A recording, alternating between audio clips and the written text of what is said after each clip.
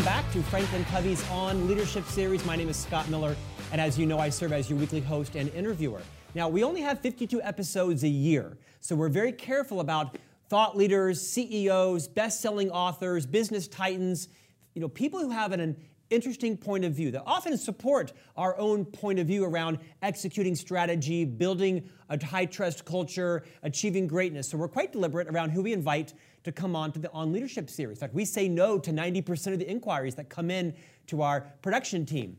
Our next guest is a little counterintuitive to who we typically interview for Franklin Covey's On Leadership series. His name is Mark Manson. He's a world-renowned blogger, author, thought leader, and he authored one of many books, including one that you know well called The Subtle Art of Not Giving an F. Now listen, I'm no pansy, right? But out of respect to the genteel nature and sensitivity of our listeners, I'm not going to drop the F-bomb, unlike I occasionally do in my house, which I'm not proud of in front of our three sons. But out of respect to you all, I'll let Mark drop those bombs if he so chooses. The Subtle Art of Not Giving an F, a counterintuitive approach to living a good life. This book has sold over 12 million copies. I mean, that will take your breath away. As you know, I'm in the book business. I read a few books, I've authored a few books, I've published and contracted with a lot of books and a lot of publishers. 12 million copies is unprecedented. Mark has clearly tapped into a nerve. Mark Manson, welcome to On Leadership. Thanks for having me. It's good to be here. You're joining us here from New York City in the midst of the coronavirus. Delighted that you took the time today to join our podcast and interview series. Mark, I'd like to introduce you to our listenership. I'm sure lots of them know who you are, to those who are viewing, but for those final few people that have not read your book or familiar with the nature of your writing and your blogging, walk us through a bit of your journey professionally and how you came to write this and the other books that you're well known for. I am a classic, I guess, grassroots internet success story. I graduated in college 2007, just in time for the greatest recession in the last 100 years, the worst job market in the last 100 years. And so I found myself unemployed and unable to get a job. And so I started creating websites just because I had a lot of free time. And back then in 2008, the best thing you could do when you created a website to kind of promote it and get traffic and make a little bit of money was to start blogs. And turned out that I was pretty good at blogging, and it started to catch on. It started to build a readership, and by 2013, I was being read by more than 1 million people each month. And by 2015, I got a book deal to write The Subtle Art, and so here I am today. It's a great story. Mark, I want to open with kind of the premise of your book. I'm going to read from your book almost word for word. And on page 13, it says, again, I'm no pansy, right? This word has come out of my mouth in the last probably 2 hours, but out of respect to our CEO and our board and the ladies that are listening, I'm going to skip the word. There's a subtle art of not giving an F. And though the concept may sound ridiculous and I may sound like an a-hole, what I'm talking about here is essentially learning how to focus and prioritize your thoughts effectively, how to pick and choose what matters to you and what does not matter to you based on finely honed personal values. This is incredibly difficult. It takes a lifetime of practice and discipline to achieve. I mean, in essence, that's the premise of your book, right? Is deciding what to give an F about and what not to give an F about. Riff on that. Yeah, it's actually, ironically, the book is a call to personal values. It's a call to get your priorities straight, essentially. And I think it's resonated so much in this day and age because it's, I'm a millennial. I grew up with the internet, and I see among my generation as well as older generations, with all of the information and the social media and the 24-hour news, we're constantly bombarded by information and opportunities that it's become extremely difficult for us to figure out what is actually worth paying attention to and what is not. So I wanted to write a book that that addressed that question and addressed it very aggressively for people. You know, Mark, some I'm sure have accused your book of being maybe cynical, others I'm sure pragmatic. At least 12 million have been raving fans of it, so that drowns out, I'm sure, some of the critics. I know what it's like to be an author and have people, critique your work. I brought you on the set today virtually because you have a counterpoint, really, to what Franklin Covey's mission is. I mean, for those who work with us and work for us know that, in fact, our mission is to enable greatness in people and organizations everywhere. We have an instinctual proclivity to believe that everyone can achieve their own level of greatness. I'm sure that's debatable, and sometimes we even question that because life is tough. You argue somewhat the opposite, which is, no, in fact, most of us, the vast majority, will live a life of mediocrity and sort of averageness, and that it maybe not cynically, but pragmatically, it's helpful to just own that and take pleasure in some of the life's small pleasures. Yeah. I mean, it's the argument that I make is even if you take people who have achieved great things, they are still mediocre at most things that they do in their lives. So it's like LeBron James might be the best basketball player in the world, but the 99 other things he does every week, he's probably average or even below average. And all of us are that way. So like most of us, even and this is why you kind of get this strange experience, and I've had this experience since my book became so successful, is like, even if you do that one thing that's hugely successful, you don't feel like a success necessarily, because I'm still waking up, I'm still like struggling to get out of bed and like take a shower and be on time to my morning meetings and, eat a healthy breakfast and be a good husband. Like these are all very boring, blasé things, but this is actually what life is made of. And, there's nothing wrong with being ambitious, and there's nothing wrong with, wanting to achieve something great and something very important. But I think, coming back to that question about orienting your values and orienting your priorities, we often lose sight of the daily mundane stuff, which is actually the important stuff: friends, family, our health, because we're so caught up in, these big visions of grand success. And so there's a whole section of the book where I kind of make this call of a return to the ordinary, because ultimately, if you look at people who achieve extraordinary things, it's not because they did something extraordinary, it's because they did something ordinary very well, very consistently for a long time. Mark, your focus on personal values and your own priorities, I think, was my big takeaway for the book. I've mentioned on this program at least once in the last 2 years that I've worked here for 24 years and was tutored by Dr. Covey, who passed away about 8 years ago. And Franklin Covey is known well for our work on personal mission statements, right? In fact, the most trafficked piece of our entire website is our mission statement builder. People visit it by the tens of thousands a week to craft their own mission statement. I've mentioned that I was single till I was in my 40s. And so the idea of having a personal mission never really resonated with me. It did with hundreds of millions of others, until our other co-founder, Hyrum Smith, who invented the Franklin planning system, which was wildly successful in the 80s and 90s. He gave a speech once about knowing your values. And as a single guy in my late 30s, it just struck me like lightning. I remember the conference hall I was sitting in at Navy Pier in Chicago, where he talked about it. I went home as a single guy that was 38 and wrote my values down over the course of 4 or 5 days. That was, 15 years ago. And to this day, I can tell you my 7 values. It's an acronym, PHILPAL, PHILPAL. Purpose, health, integrity, loyalty, positivity, abundance, and learning. And I talk a lot about my own keynote speeches and in my webcast and blogs, how crucially important it is to be grounded in your own values that you've thought about and that you believe in and you're connected to. And you can repeat, not just at a dinner party, but the same values next week because they're infused in you. How did you come to a similar realization that really the essence of your book is about connecting to your values and really rationing out how much you give an F about and focusing your F quota on the things that are important to you? Sure. I fell into, so I started my online business in 2008, and I was young. I was 24, and also single guy.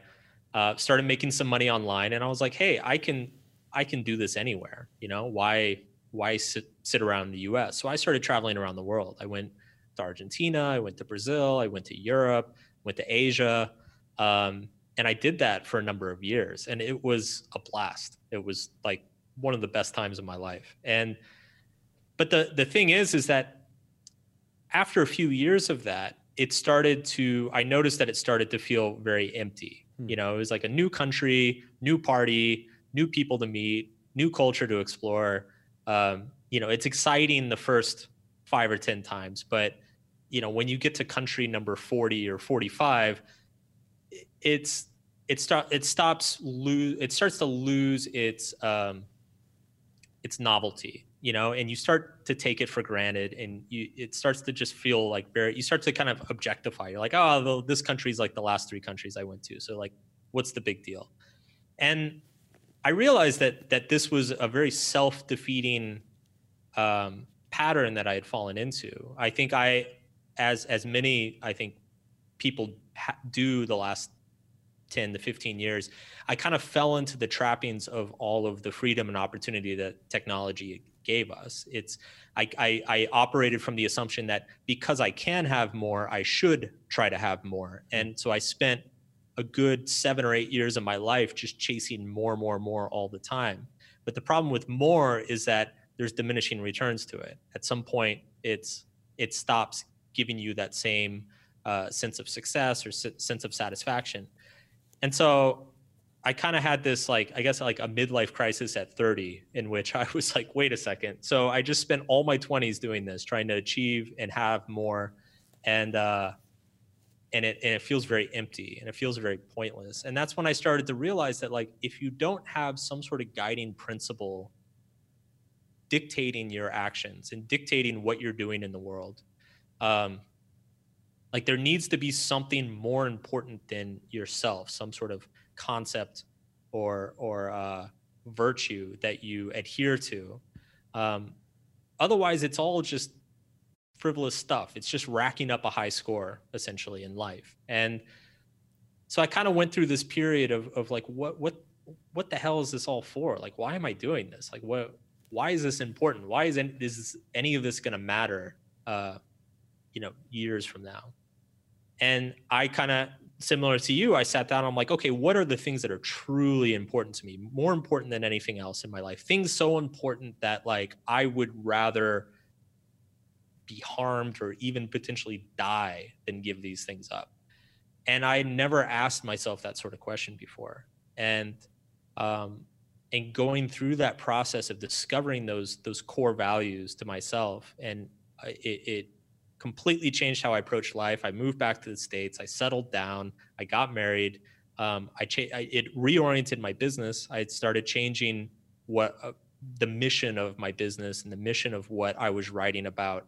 It changed how I treated my employees. It was, one of the most transformational things I've ever gone through. And so that was really, when I came home, I saw a lot of people, particularly of my generation, kind of going through that same thing. They were caught up in these constant visions of more.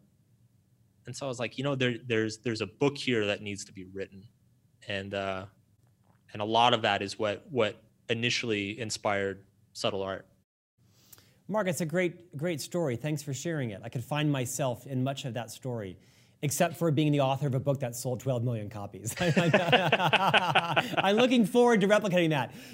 This is going to be a surprising comparison, but there's a religious faith in America called the Church of Jesus Christ of Latter-day Saints, known by many colloquially as Mormons. Their headquarters is here in Salt Lake City. And not a faith that I'm a member of, but a faith that I have a lot of friends in. And one of the past leaders of their church was a man named Gordon Hinckley. He passed away several years ago. And Gordon Hinckley was their prophet and their president, right? Kind of their version of the Pope, if you will. And he wrote something quite beautifully that I have tacked up at my home. And I'm going to misquote it, but he basically said, life is not as great every day as you hope it's going to be, right? Your pork chop's going to be burned, and your steak's going to be tough, and your kids are going to be annoying, and your marriage is going to go through ups and downs, and life's not great every day. And life can be quite average. In fact, most of your life will be quite average. I'm wildly misquoting him. But he basically said, which is why it's so important to look for the beauty and look for the joy and appreciate and cherish the small things that are great in life. I don't imagine you've been quoted or compared to many religious prophets and presidents, but I think there is some correlation. In essence, you're saying the same thing, just with a provocative title. Yeah, I mean, I don't think any of this stuff is new, right? Like it's, and that goes for, this whole genre that we all kind of operate in, which is, self-help, personal development, leadership, all these things. Like these things, people have been saying these things for thousands of years. Sure. And the only thing that changes is the packaging and the branding. And it's that, and I don't minimize it by saying that. I think it's actually very important to change the packaging and the branding, because you need to reach more people. People need to hear these messages. These are universal human messages that we all need to hear. And I very much, part of my pitch to Harper was, millennials in general, like they don't have, I grew up listening and reading a lot of the traditional self-help stuff, and it just felt cheesy and unrealistic and, pie in the sky. And so I was more cynical and jaded than much of that stuff, but I still found that I needed to work on myself and improve myself. And so a lot of my desire in my work comes from simply repackaging a lot of this wisdom that's been around forever in ways that people of my generation, or people who are more cynical, more jaded, more skeptical, will be able to hear it and appreciate it and integrate it into their own lives.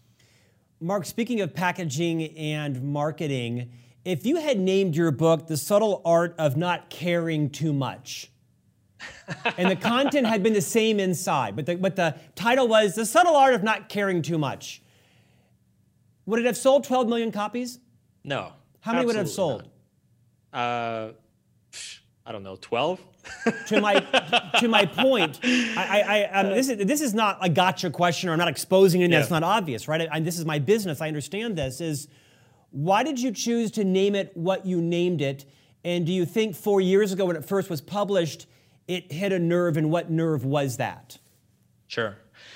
So the profanity it's something I've done on my blog for years and years. I've been criticized my entire career for the profanity, and I actually wrote up there's an article on my website, and it's titled "Why I Have a Potty Mouth," and it's a little bit tongue in cheek, but it's actually a very deliberate explanation from a linguistic point of view of like why profanity is important and why profanity exists within language.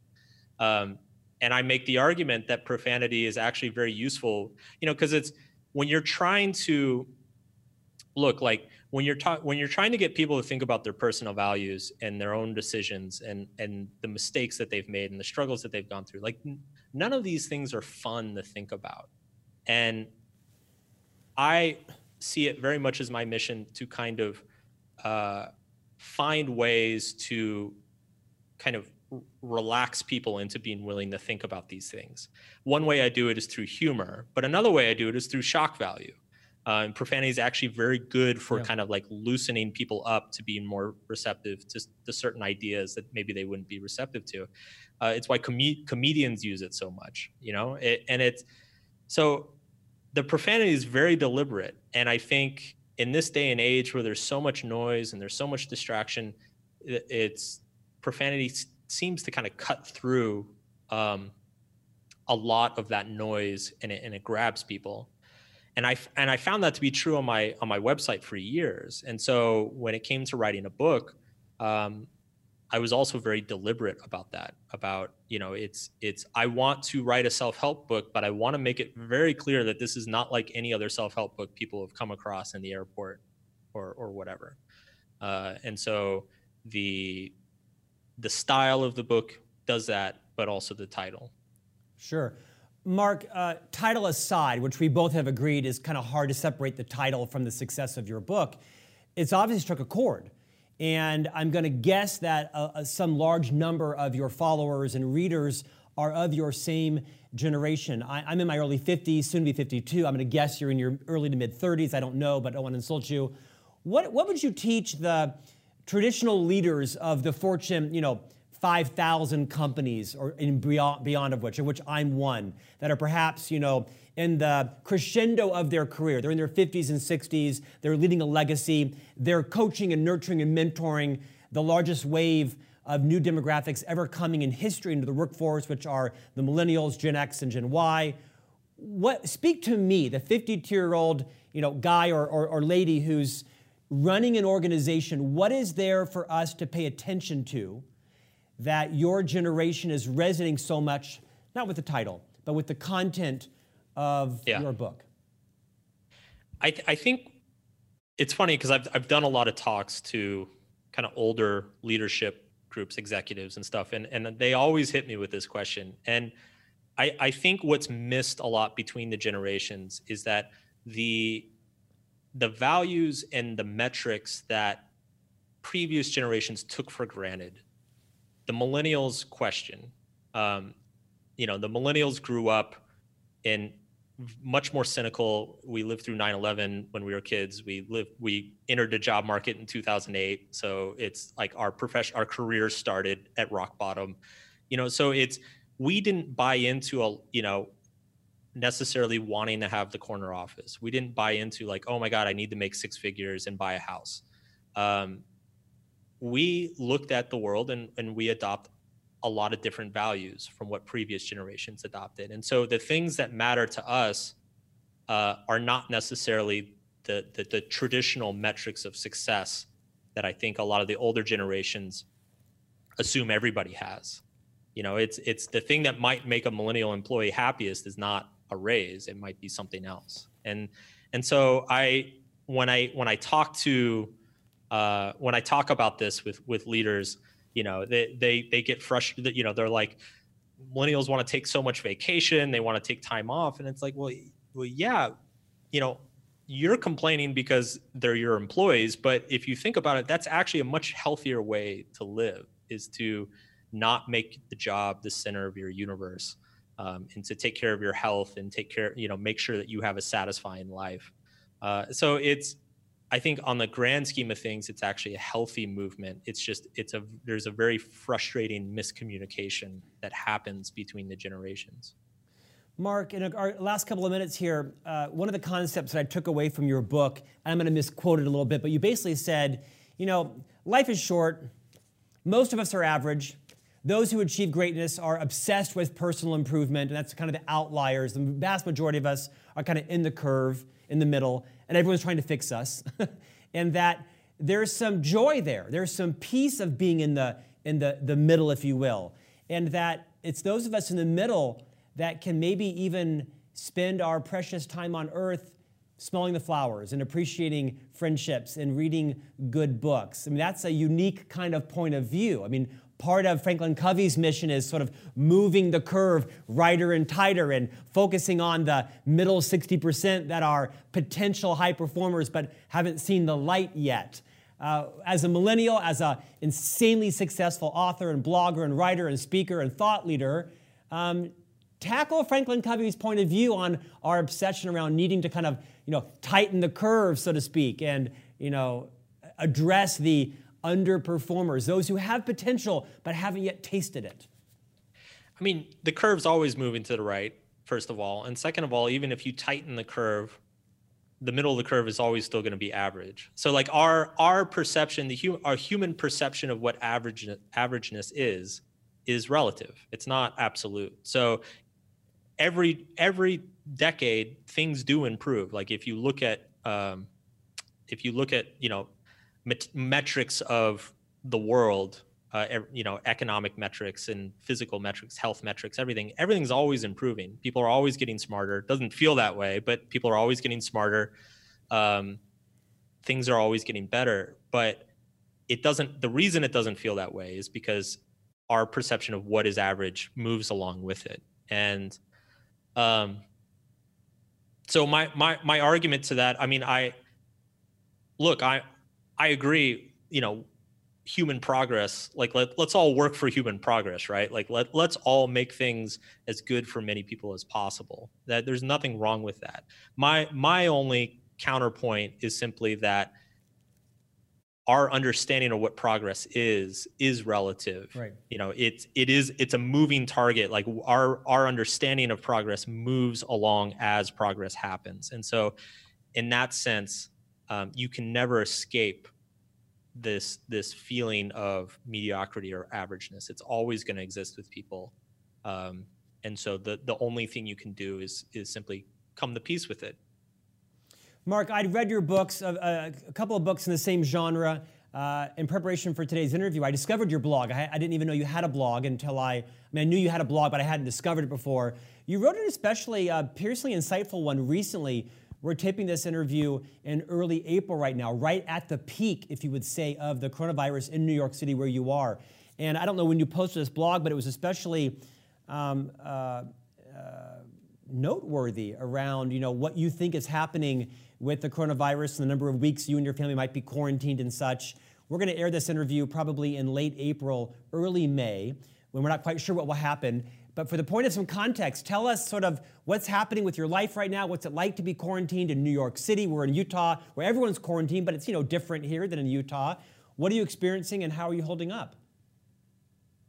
The big difference with New York City is that you can't really go outside. You know, we all live in apartments here, and you know, there's not really much greenery. So the main thing we miss here is simply being able to like have a yard that you can go lay around in and enjoy the spring sunshine.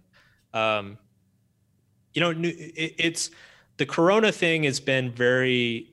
I typically don't, as a just a practice in my career, I try to avoid current events. I definitely avoid politics. I try to focus on kind of universal concepts and principles to help people. But when in late February, when some readers started emailing me about this, and I started doing research on it and looking at the data, I felt a very strong responsibility to start writing about it and writing very loudly. And I told my readers, I'm like, look, I never do this, but this is a big thing. And you need to start getting ready to stay home. Like, you know, start buying food, buy supplies, get ready. Right. And that first week or two, I just got hundreds of emails telling me I was crazy, I was alarmist, I was panicking, I was scaring people. But it's, you know, I guess maybe I felt like I was putting into practice what I preached, which was save your F's for the most important and urgent matters. Yeah. And then once you do that, you will not be deterred by, you know, people disagreeing with you or getting upset with you or whatever. Because it just felt so important that I'm like, you know what? If I look like an idiot for a month, I'm willing. It's worth doing that if I can help, you know, thousands of people prepare for this. So it was a very intense month professionally for me. I think I'm done writing about it now. I think it's kind of the word's gotten out and everybody is on the same page. But now we just wait and try to stay healthy. And hopefully, you know, I think this could last anywhere from 3 to 6 months. But hopefully it's on the shorter side. So. Well, I wanted to highlight that because I think you've done a great service to millions of people about your own sort of call to action around responsibility and taking this seriously. And this might be a place where you actually dedicate one of your precious F's, right, to keep your family safe and such. So I wanted to highlight, I think, a great service you did to the millions that follow your blog. And I would highly recommend people read your blogs in general. Your writing is extraordinary, and you've paid the price to have a strong point of view on the topic you're passionate about. Mark, tell us what's next for you. You've been a prolific writer and blogger, speaker. You're on everybody's podcast, interview program. What does the future look like for you? What's next? So I'm continuing to work on the site. So markmanson.net, if anybody wants to check it out. Lots of articles there. Yep. And then the big project I'm working on right now is I'm co-authoring Will Smith's book with him. So we're actually just finishing that up this spring. So that will probably come out 2021 sometime. Well, that's kind of exciting. That was a subtle drop. Give us another sentence on that. So, Will's never really said much about his life story. So he wanted to write both.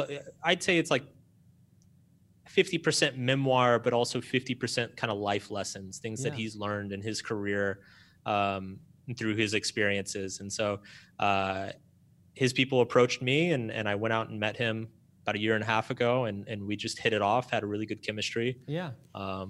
And so I'm finishing up the draft now. A great success there. Will Smith and his family have a home here in Park City, so we see them around town occasionally. We look forward to having perhaps both of you back on Franklin Covey's On Leadership series. Mark Manson, safety to you and your family. Hope you stay healthy, and thanks for joining us today. Great conversation. Thanks, Scott. I appreciate it. Our pleasure.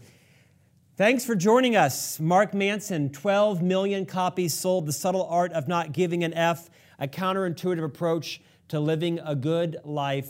Thanks for joining us. We'll see you back here next week for another guest.